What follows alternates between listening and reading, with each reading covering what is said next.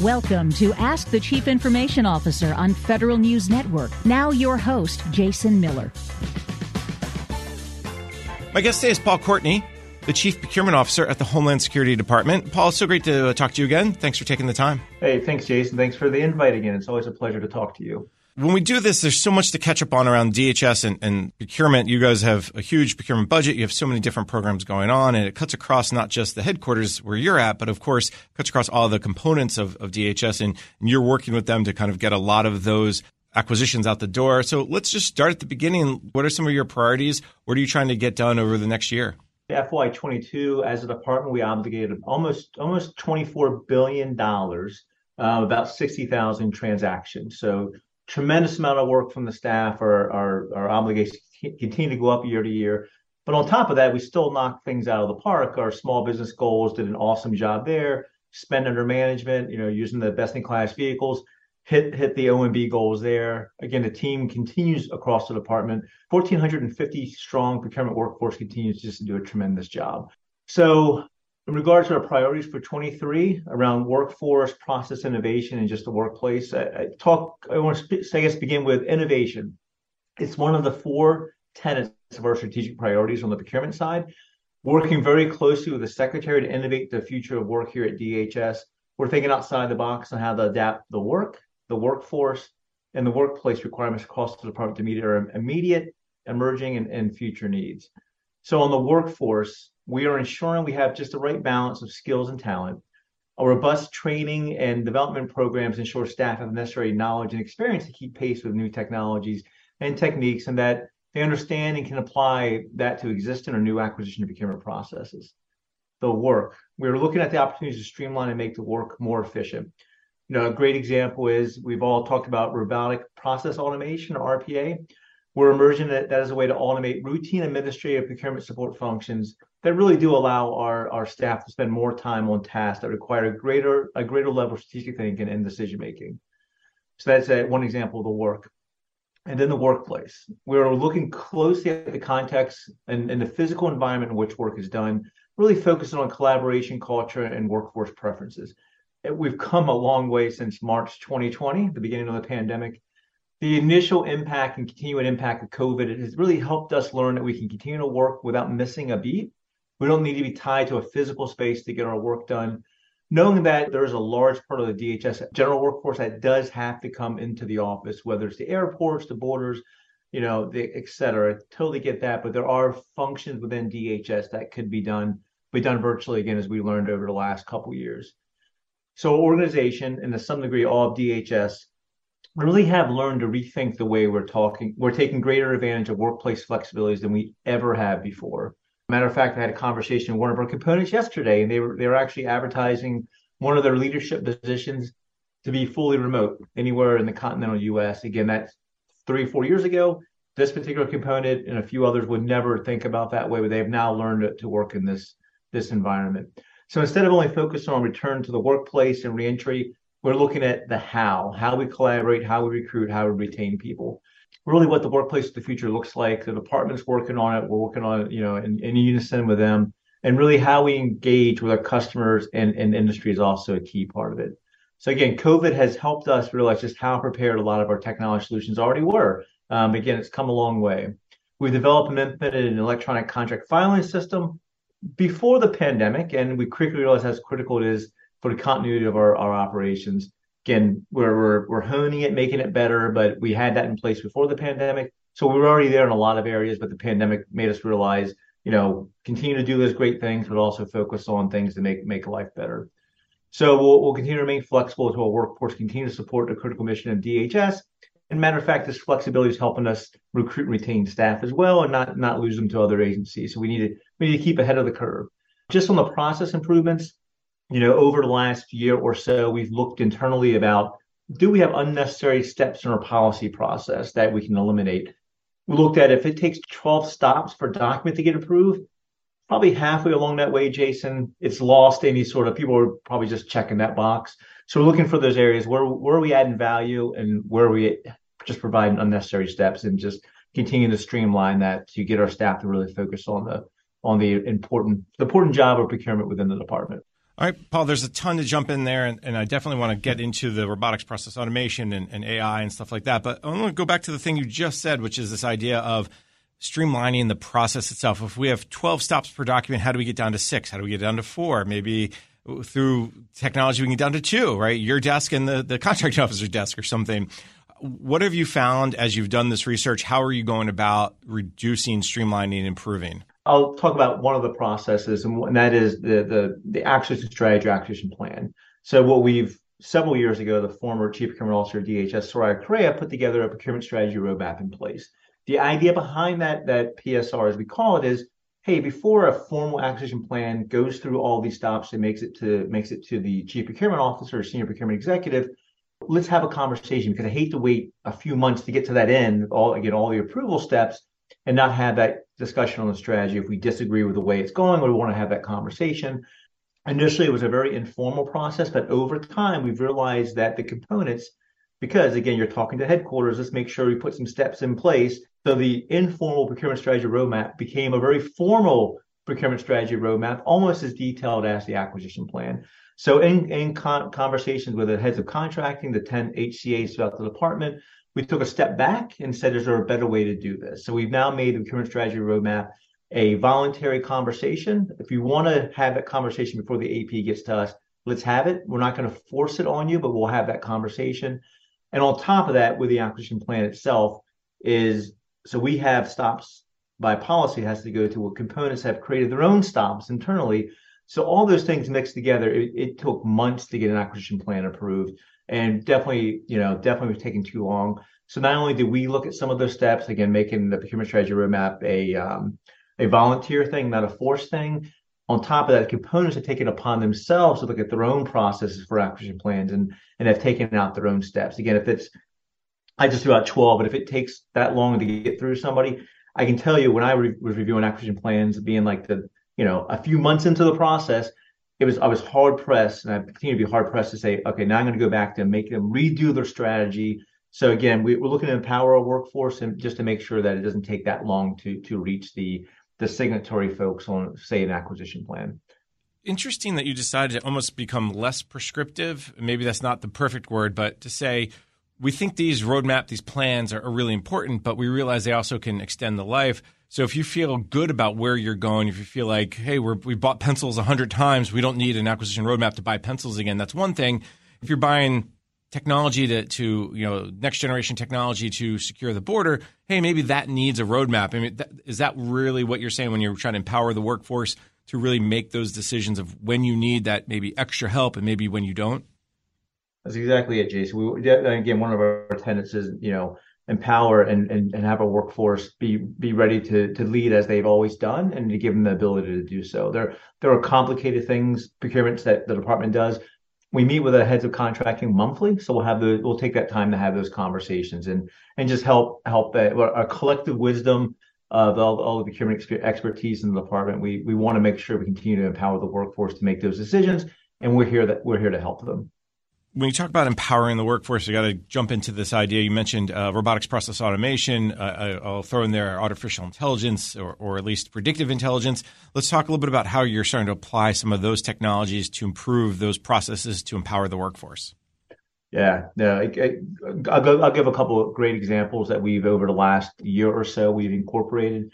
For years, we've all heard about how RPA, AI is going to change the way not just the public sector, private sector, the way folks do business. So we've taken that to heart and really looked at, how can we empower our workforce, take out some of those mundane tasks that they do that really it takes a lot of time, but not a lot of brain power to get done. So how can we incorporate, whether it's RPA or AI, to help our staff there? So I'll give a couple of examples where we've actually have done that in the department.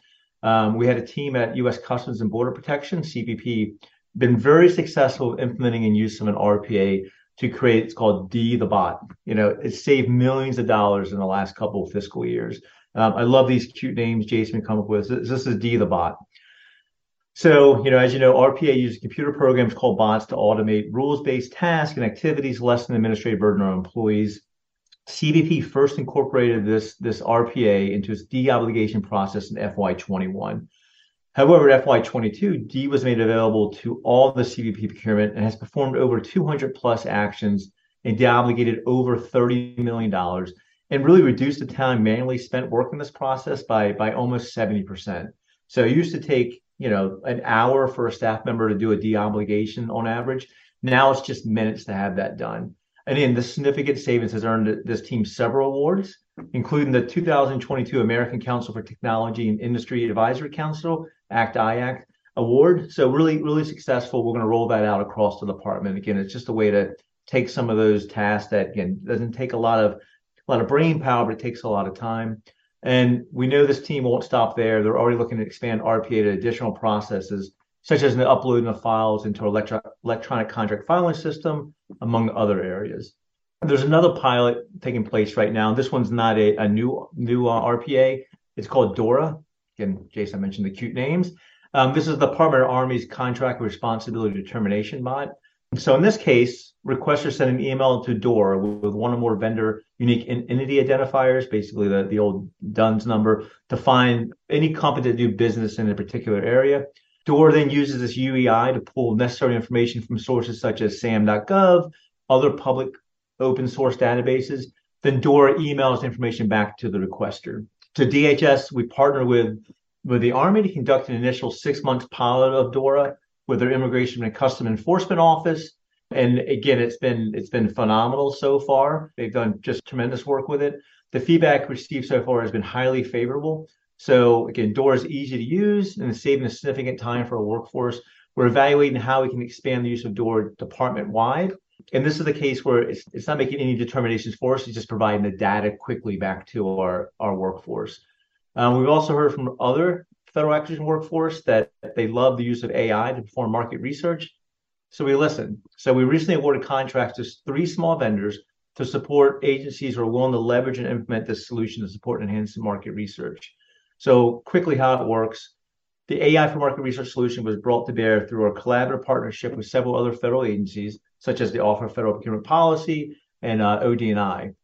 So this is the commercial vendors built this software. Again, I mentioned sam.gov, FPDS, other public-facing, public open source information, and it gives users a quick view of the marketplace. Whether it's cybersecurity, drones, office supplies, just a few keywords, agencies can see a list of vendors who have previously been awarded contracts with the federal government for similar requirements. And this data is presented back in a visually clear format so users can quickly see trends in business type, dollar amount, and other agencies the companies have done business with. It's also dynamic so that users can interact with it, drilling down to see original source data or find out more about a potential vendor. Again, our hope is this solution will allow the workforce to save time, focus on higher value work, as well as increase the quality of their market research. Again, this won't be just used by the procurement workforce, will be used by the entire acquisition workforce. Our next step is to pilot these solutions now through June of this year, just to measure the time savings and quality of the actual market research.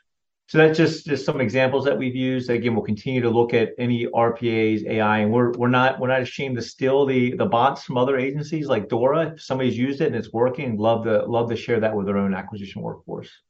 I've heard about DORA before. I know the Army's had a lot of success with it. It's great to hear that obviously they're sharing it, and then you all are not only have access to it, but actually are using it.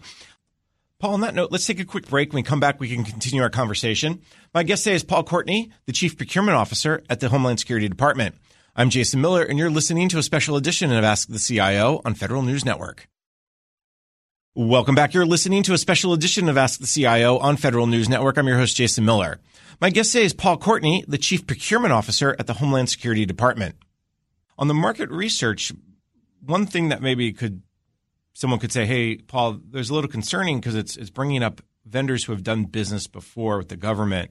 So assuming it's a prime contractor and with the focus on small businesses and the focus on getting new entrants into the industrial base, does the market research tool also say, hey, if you bought this, you may also like this, that type of suggestion of companies that maybe are new to the market, maybe have just put their information into sam.gov but have not been awarded a contract before? How do you deal with that challenge of bringing in new or at least accessing new people to the market? 2 parts to it. One is, so it does look at open source information, whether it's SAM, FPDS, other databases. but it does have the ability just to look at the internet, which has a ton of information and pull back the information. So it is more than just folks that have done business with the government before. It does allow you to reach other companies who may or may not have done business with the federal government. The second part, you hit on this. I'm glad you did. The new entrant side of the thing. So the administration has a big push about getting new companies, small and large, to do business with the government who typically haven't done business with the government before. So OMB is going to put out metrics, and we're working internally to figure out how we help drive new businesses who are doing business with the federal government, specifically with DHS. I'll give you an example. Our Office of Small and Disadvantaged Business Utilization, led by Darlene Bollock, who's the executive director over that office. She's doing matchmaking right now, which she's taking large businesses who have done business with the federal government before, small businesses, or those are classified as small businesses who may not have done business with us before, but doing matchmaking where there's large and smalls get together and look for ways. I always say that probably one of the better ways for somebody to get into doing federal government business is to be a subcontractor, maybe at first, if you've never done it before. As you can imagine, there's a lot of knowledge to do work with the government. We're trying to make that better and streamline things. But it is always good to kind of get into the government that way, get into government contracting that way. So we've done a few of these matchmaking. Darlene's office will continue to do them. And the proof will be, a year down the road, we have, some new vendors come in and they tell us, yeah, the only reason I got, was able to do this is working with the matchmaking and really having that made with a, company A who's done a lot of federal government business, helped us walk through that. And now, lo and behold, we have our first new contract with the federal government. So again, big push by the administration, and we're going to do our part to bring in as many new entrants or non-traditional federal government vendors as we can going forward. I'm going to throw a number question at you. Do you know roughly during those matchmaking sessions what percentage, how many small businesses have participated, or at least how many maybe haven't done business before, have done maybe a little bit of business with the government before? Any data you can share? And Jason, I don't have the data in front of me, but I can definitely share the information. Darlene's team keeps track of all that, how many matchmaking sessions. And I will tell you the beauty about this is it's not just, company A matched blindly with a small business. They make sure they have shared interest in what they're looking for and what they can provide. So in the past, companies have come together for vendor outreach sessions who may not have anything in common. Like somebody selling mattresses or meeting with a professional services firm. It didn't make any sense.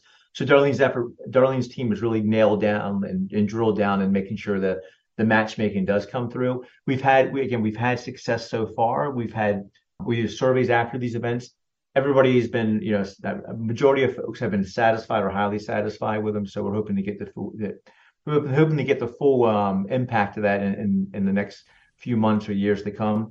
But as far as numbers go, again, there have been a lot of new entrants. I just don't have it off the top of my head. And I appreciate that. I figured it was maybe sometimes numbers are they fluctuate and they're not necessarily hard to come by, but you got to have them in front of you. Where can folks find out about this? Is it through the SAM.gov industry notices, or do you have a website? Is there any place you'd point them toward? Yeah, the best way would be SAM.gov. We do publish when these events are coming up and have registration, the whole process, but definitely it's well laid out. And SAM.gov is, I think one's coming up soon actually, but SAM.gov is the place to go for most of the things the department does, especially things that involve industry. We use SAM.gov exclusively.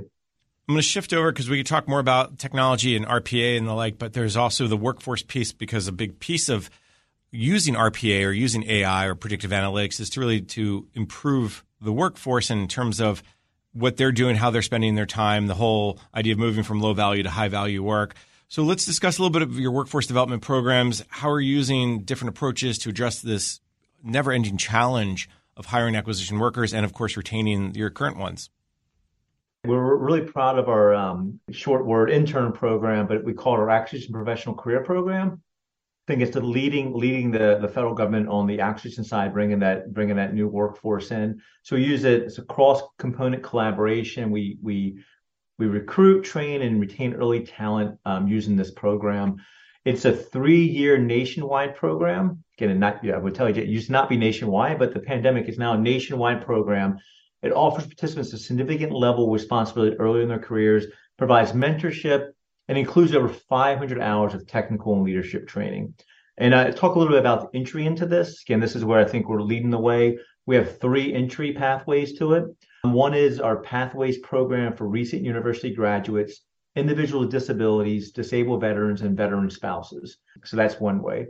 The other one is a student higher internship program, SHIP, SHIP, for current university students. Again, we've just started this new program, which is where we're going into colleges, universities, whether they're HBCUs or other college universities, and we're recruiting directly from college students before they graduate. Get them, because I don't know about you, Jason. When I went to school, there wasn't a procurement program. I didn't know what procurement was. I didn't know what acquisition was.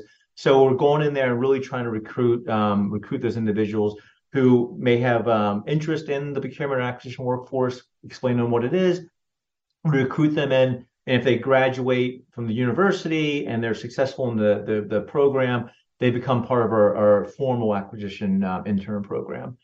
The other one is, again, I'm really proud of this one. We call it Warriors of DHS Pathway. This is for veterans transitioning to civil service from military service.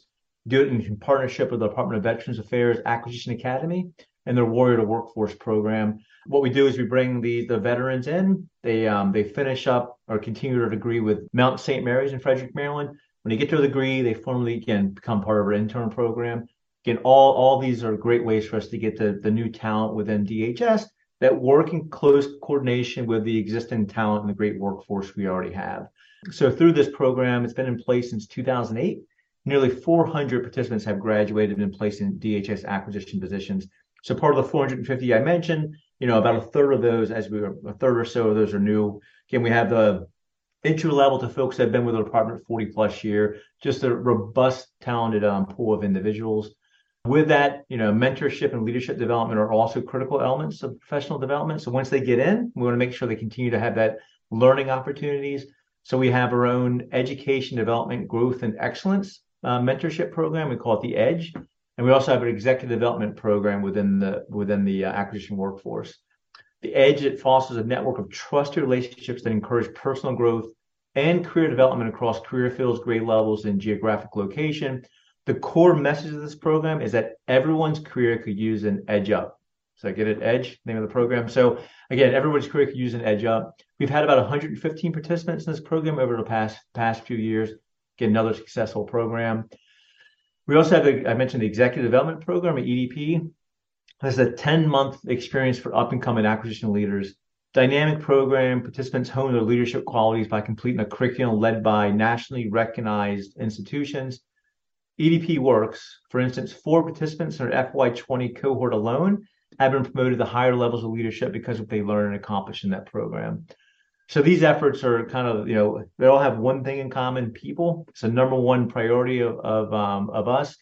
We want to make sure that, people know that we're here for them. We want to grow them, empower them, and make sure we have the resources and tools they need to have a successful career with DHS. I appreciate you explaining kind of each of those training opportunities and pathways. Generally speaking, I think you mentioned something like at the beginning of our conversation, DHS has about 1,450 acquisition workers. Is that a good number? Or there's never enough? Where are you at with that kind of idea that we need more people? And which, generally speaking, your ability to retain them? Because that's probably the hardest thing. You find someone, you train them, they're really good, and then all of a sudden Commerce Department comes in and hires them, or Treasury comes in and hires them, or they go to industry. That circle is always tough on all agencies. So just to clarify, the 1,450 approximately of the procurement workforce, the department has about a little over 14,000 acquisition workforce. And the acquisition workforce has grown over the past few years about 30%. So we see that continue to grow. Jason, that's a softball question. We could always use more procurement professionals across the department, and we're continuing to do what we can to support the growing budgets as we continue to obligate more to make sure we have staff that are there to help support those mission critical functions. As far as retention, I will let you know when the pandemic. So before the pandemic, we did, I think, probably overall pretty similar to other agencies. Did a relatively good job with retention, but we always had that revolving door for folks. And we have folks that leave one component, go to another. That's fantastic. We actually encourage that cross component collaboration. It's good for them to get varying levels of experience. So if you want to move to, from one component to another, great. If you want to stay in one component your whole career, it's great too. We want to just make sure we provide those opportunities for people. During the pandemic, some of our components were having an issue with retention. And as I mentioned, some agencies were leaning forward a little bit and allowed their folks to work remotely at different locations. We looked at, within headquarters, our components have all continue to figure out what is that right mix of, whether it's come to the office, telework, or remote. Great conversations with the component procurement heads of contracting. I think we have a great balance now. I mentioned the one component who's just advertised for a leadership position outside the area. I think, we have turned that corner, and I think I've seen our retention rates go back up to where they were pre-pandemic, maybe even a little bit better than that, because we have shown great flexibility within the department and just doing the right thing and making sure we have, again, the right combination of staff and their work locations. Paul, on that note, let's take a quick break. When we come back, we can continue our conversation. My guest today is Paul Courtney, the Chief Procurement Officer at the Homeland Security Department. I'm Jason Miller, and you're listening to a special edition of Ask the CIO on Federal News Network. Welcome back. You're listening to a special edition of Ask the CIO on Federal News Network. I'm your host, Jason Miller. My guest today is Paul Courtney, the Chief Procurement Officer at the Homeland Security Department. Paul, there's a ton more we could talk about with the workforce and all the things you're doing with it, some of these programs. But we got to move to the bigger topics, right? There's nothing bigger than the workforce, but every contractor, everyone who's going to listen to this interview is going to say, yeah, but Jason, you didn't ask him about First Source 3. What is going on with First Source 3? I will take a half a step back and say, we've watched the delays. We've watched the changes in the due dates. We've watched things get pushed back. It's not from protests, which is always a good thing as far as I can tell, Paul. I'd like to blame our friends at GSA and the UEI problems. It seems to me that's not the issue either, what I'm told. So what is going on with First Source 3? What's the latest you can tell us? Because I think folks are ready for you all to get the awards out the door. It is an active procurement. It's only so much I can share. We had an unbelievably positive response initially. We had over 600 companies expressed an interest in First Source 3, which is great. More competition, the better. So we did receive over 600 proposals for phase one, as I mentioned. So with that volume, conducting meaningful evaluation proposals, it did take a considerable amount of time. We did have some protests, just to let you know. They have been resolved. That did slow things down a little bit. And again, due process is very important. So if a vendor feels like they need to raise their hand and file a protest, understand it's just doing business, and we make sure we resolve those the appropriate way. So I really want to thank our vendor community for their input through First Source 3 procurement process. We've received valuable feedback, we're gathering lessons learned. I would say one of the feedbacks we got First Source 3 is from First Source 2 to the new procurement is way too much administrative burden on the contract administration side of things.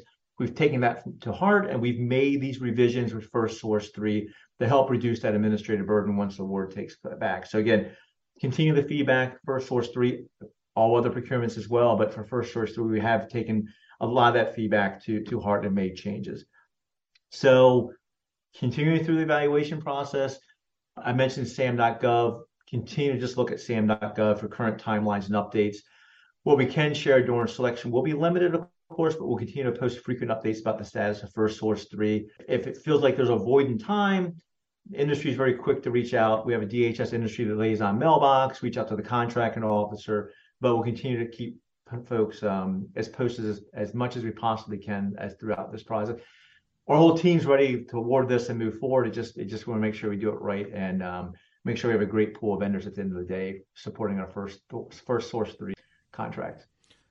Taking a step back, whether it's First Source 3 or whatever contract you're working on, and I know there's a few others that we'll talk about, when you get so much interest in a big contract like this and you get 600 or more than 600 potential proposals, do you all have a thought or has there been a discussion to say, really the competition happens at the task order level. It doesn't really happen at this top master contract level.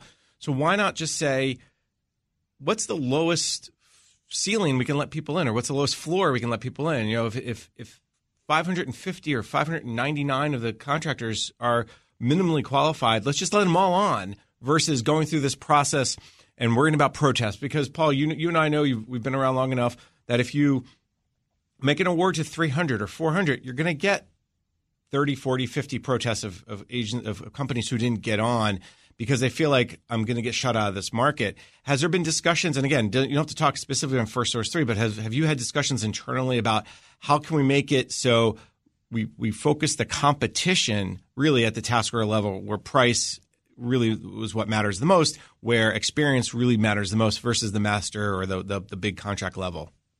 There's different across the federal government spectrum, there's different thoughts on this. I've seen vehicles where it's onboarding process is pretty easy. That basically, majority of the vendors who want to do whatever contract it is, they go through a pretty quick process. They're added to the vendor or added to the whether it's a BPA or IDIQ.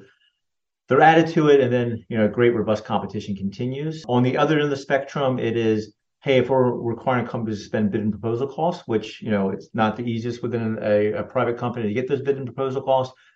The other side of the coin is let's make sure we get the most highly competitive, highly qualified firms under the contract. Therefore, when a BPA or IDIQ is put in place, the effort goes into it. So we have the kind of the best of the best to actually go through the procurements, and less parties, whether you get a protest at the onset of a BPA or an IDIQ, maybe you'll get those protests once you resolve. You have a great group of companies that they can all successfully do the work under it. Not saying they wouldn't otherwise. So what we've done within the department, we're really trying to get down to the best of the best who can meet whatever requirement it is. And we've mentioned, we have innovative techniques that we do coach our folks on. Some of this is not new, but we do coaching clinics, et cetera. One is oral presentations. Another big one that we've done is we call them advisory down selects. Jason, you may have heard of this. This is where it's not a hey, you're not going to move forward. Is, hey, we advise you based on what we've seen so far, say in phase one, don't look like you have the greatest chance of making an award at the end. So we're just letting you know now, and then you can proceed forward however you see fit. That has worked really well for us. Again, just being candid with industry, letting them know. So we're kind of on the not let everybody in. We're more on the side that's get the kind of the best of the best, depending on what we're trying to buy, and really still have that competition at the beginning. But when we get down to it, we really do have the best companies. We got to look at price at the IDIQ BPA level. It's the way the rules are written today. If we didn't have to do that, maybe we wouldn't look at price initially, but we are required to do that. But once we get the task orders or the BPA and IDIQs awarded, we have a great group of companies. Again, to be fair to them, we don't think it's wise to have 300 companies going after every task order or BPA call. So that's just the way we've done things in the department. But I'm going to jump in because history has shown through a host of these multiple award IDIQ type contracts, the GWACs, that if you have 100 people, 100 vendors, 500 vendors, you don't get 300 bids on a task order. You still only get 3 to 5 bids. And I think a lot of folks feel for you and your team because you're in a non-winnable situation. If you say, we'll let everybody on, then the burden of managing 600 people is tough on DHS. If you only let on 100 or 200, you're going to get 100 protests or 50 protests. So that's going to delay it longer. And I think GSA and others are finding, okay, how do we kind of overcome that? And one example that I've seen, or one idea, is these on-ramps. If you look at what GSA is doing with Oasis Plus, they're going to have constant on-ramps. And I think what they're trying to do is say, well, you didn't get on this round, but in 6 months you can try again. In 6 months you can try again. Have you thought about that as another avenue to say, we're going to do on-ramps once a year, on-ramps every 18 months, whatever the time frame is, to kind of give yourself a little bit of relief from the threat or the risk of protest? Yeah, and just to be clear, we're okay with, we don't like protests, but we know there's that part of the due process. I will tell you. So we are looking at on-ramping going forward. We're looking at two things. One is on-ramping, because I think if we put together 5, 6, 7 year contract, industry is going to change. There'll be new vendors in the marketplace, et cetera. So we want to have, that's something we are looking at, and we are putting in place with our bigger vehicles. But with that, on the flip side, we're also going to have off-ramping. So if as you mentioned, if we have a vehicle that has 50 companies been awarded, and only 5 or 10 are really going for every opportunity, a majority of them, and there's another 30, 40 companies that aren't, like we'll have those conversations with those companies, but does it make sense for them to stay on the vehicle? Maybe we start off-ramping. If a company hasn't done something in X period of time, do we look at off-ramping them off the contract as well? So have a on-ramp and then have an off-ramp capability as well, just to make sure we keep a manageable number of vendors under these vehicles that really are going hardcore, going after these contracts and putting their best foot forward, and don't just have on our website, hey, we have these 5 GWACs, but they never go after them. So I think it's just, we want to make sure we do this fair for industry. Again, being open and collaborate with them and just let them know complete transparency about what our processes are. But on-ramping is definitely something we're incorporating in our vehicles. Paul, on that note, let's take a quick break. When we come back, we can continue our conversation. My guest today is Paul Courtney, the Chief Procurement Officer at the Homeland Security Department. I'm Jason Miller, and you're listening to a special edition of Ask the CIO on Federal News Network. Welcome back. You're listening to a special edition of Ask the CIO on Federal News Network. I'm your host, Jason Miller. My guest today is Paul Courtney, the Chief Procurement Officer at the Homeland Security Department. You and I could talk about First Source 3 much more, but let's move on to some of the other contracts. What are some of the other acquisition vehicles, acquisition efforts that folks you want to make sure folks know about? I'll mention quickly another vehicle. It's called our PAX vehicle. I guess it'd be PAX 3. But anyway, we've had several. This is a administrative support type vehicle. It's been a service-enabled veteran small business set aside from its inception. I signed out a memo. Another one of our big vehicles that is used by the entire department. That's very critical for us to meet our small disadvantage goals, small disadvantage business goals, service-enabled veteran small business goals, et cetera. These vehicles are all key for us to continue to be successful in that area. I will talk about Eagle Next Gen a little bit. So we've had a lot of conversations from the Eagle Next Gen side. Almost every speaking event that I do, somebody says, "Hey, what's going on with Eagle? What are you doing next?" So nothing new. We just think our Eagle Next Gen portfolio, which is a smarter way of buying IT services, and this is taking a portfolio approach, coordinated effort among the federal government to deliver solutions, innovation, and value to DHS for IT service requirements. Again, it's a portfolio instead of us doing just their own separate set aside for these type of services. We look at it, whether it's an NIH vehicle, whatever vehicle it is, and give a kind of a portfolio or menu of vehicles for our staff to use to meet their IT service requirements. So again, something that we've took a hard look at. The former Chief Procurement Officer Soraya came up with this idea. We've been using it ever since, just using a portfolio approach instead of just doing one vehicle. So those are two of the big vehicles I just mentioned and talk about. We are looking anytime a new GWAC gets awarded. We have our team, Jackie Rubino, who leads our strategic sourcing office with James Lewis. Look at, does this make sense to adopt this as part of the DHS portfolio of vehicles for our staff to use? So definitely a process in place for all those, and we'll continue to keep industry abreast when we adopt a new vehicle within our portfolio to let folks know.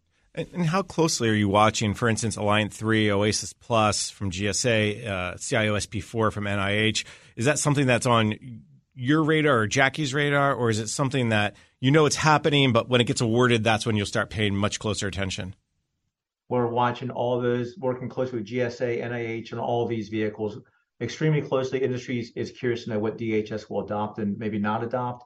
So we watch them closely in lots of conversations with those organizations. Again, the whole idea behind it is to make sure we have the vehicles in place for our staff to be successful. And it has to be, the right vehicles. There are some GWACs that we don't adopt, some best-in-class vehicles we don't adopt, because it just doesn't make sense for our workforce and the missions they're supporting. But again, every time Jack and her team working with the rest of the DHS and working with the GSAs and NIHs, make sure that makes sense for our staff to use. And I'll just assume that you've not made a decision yet on Line 3, Oasis Plus, CIO SP4, whether you'll adopt them or not. Yes, that is a correct assumption. We are watching them closely. Paul, in the last few minutes we have together, I just want to hit upon one last thing, which is the Procurement Innovation Lab. This has been around now, I think, since 2015, 2016, and it's gaining so much attention across government. I know NASA, for instance, is coming up with something called the NAIL, the NASA Acquisition Innovation Launchpad. They had to, they couldn't go Innovation Lab, they had to do a launch pad because they're NASA. I know a lot of other agencies are really looking at the very similar, and you all have expanded this program. What's the latest with the pill? Where you're going with it? We are extremely proud. It was 2015 when the Procurement Innovation Lab was a brainchild of Soraya Correa. Started with one, and now it's up to about half a dozen. Still a pretty small group. You mentioned some of the other agencies. We are working closely with those other agencies. Whatever we can help them with, we're helping with. As a matter of fact, one of those agencies just hired one of our Procurement Innovation Lab members, who's gonna help create an innovation lab at another executive agency. So again, we're proud, and we hate to lose people, but I think it's great to help spread the innovation across the federal government. The workforce and the federal government procurement side, they're fantastic. They're innovative. So again, whatever we can do to help foster that and make it a little bit more of a formal process, we're here to help. So just a little about the PIL framework. It really centers on a learning loop of testing, or experimenting, sharing, institutionalizing, and retesting to really foster that learning culture across our acquisition workforce community here. And I assume other innovation labs will do the same thing. So we use this methodology as we continue to evolve and promulgate acquisition innovation from across DHS, the DHS community. And I mentioned the whole federal government acquisition community as well, including bringing industry into our PIL boot camps, which is fantastic. Talk about transparency. Can't get much more transparent to that. We have we do these boot camps with industry sitting in the same virtual room as DHS staff, is the same room as other government acquisition staff. So it's great. So as we innovate, we share what we're learning broadly, and we tap into hidden talents across the community. Here are some examples of passing along innovative ideas. So we recently launched a crowdsourcing platform. Seems pretty popular these days. We call it the PIL Idea Competition. So this platform empowers DHS acquisition workforce to improve procurement processes that inhibit innovation. So each idea competition is generally centered around a particular theme or topic, and it seeks to identify process challenges, stifling innovation, and really tap into the strong brain power of our DHS acquisition workforce to improve these processes. In 2022, 3 PIL idea competitions were launched, spurred 52 solutions for reducing administrative burdens and improving work quality. They were submitted. So right now we put together a team of experts to go through and select winning solutions and really implementing those and just continue to share the success of innovation. We're also growing our innovation coach community through coach-to-coach opportunities. So we routinely expand these trainings and offer our coaching and consultant services to our internal and external partners. And this calendar year, the PIL has taken the coach-to-coach model one step further, and we set up a goal of supporting the creation of at least 2 component-level innovation labs or councils across DHS. With the support of the ICE Head of Contracting Activity, Al Dayton, and the Acquisition Innovation Advocate team, we've gathered innovative leaders from across the procurement offices to form we call it the ICE PIC, Procurement Innovation Council. The CBP PIT, as opposed to PIC, Procurement Innovation Team, was already stood up a few years ago, and the PIL is hoping to support at least one more component and stand up their own innovation council or team during this calendar year. Additionally, in 23, the PIL is seeking to expand the existing DHS Component Acquisition Innovation Council. This consists of innovation advocates from within each contracting activities procurement office to include innovative advocates from each component acquisition executive or CAE and procurement attorney's office. I can't tell you how important it is to have the acquisition executives and also the procurement attorneys in these conversations. I'm going to thank my guest. Paul Courtney is the Chief Procurement Officer at the Homeland Security Department. Paul, it's always great to catch up with you. Thanks so much for your time. All right. Thanks, Jason. Appreciate it. Always a pleasure to talk to you as well. Thank you. I'm Jason Miller, and you've been listening to Ask the CIO on Federal News Network. You've been listening to Ask the Chief Information Officer on Federal News Network. Tune in Thursday mornings at 10 or subscribe to this show on iTunes or Podcast One.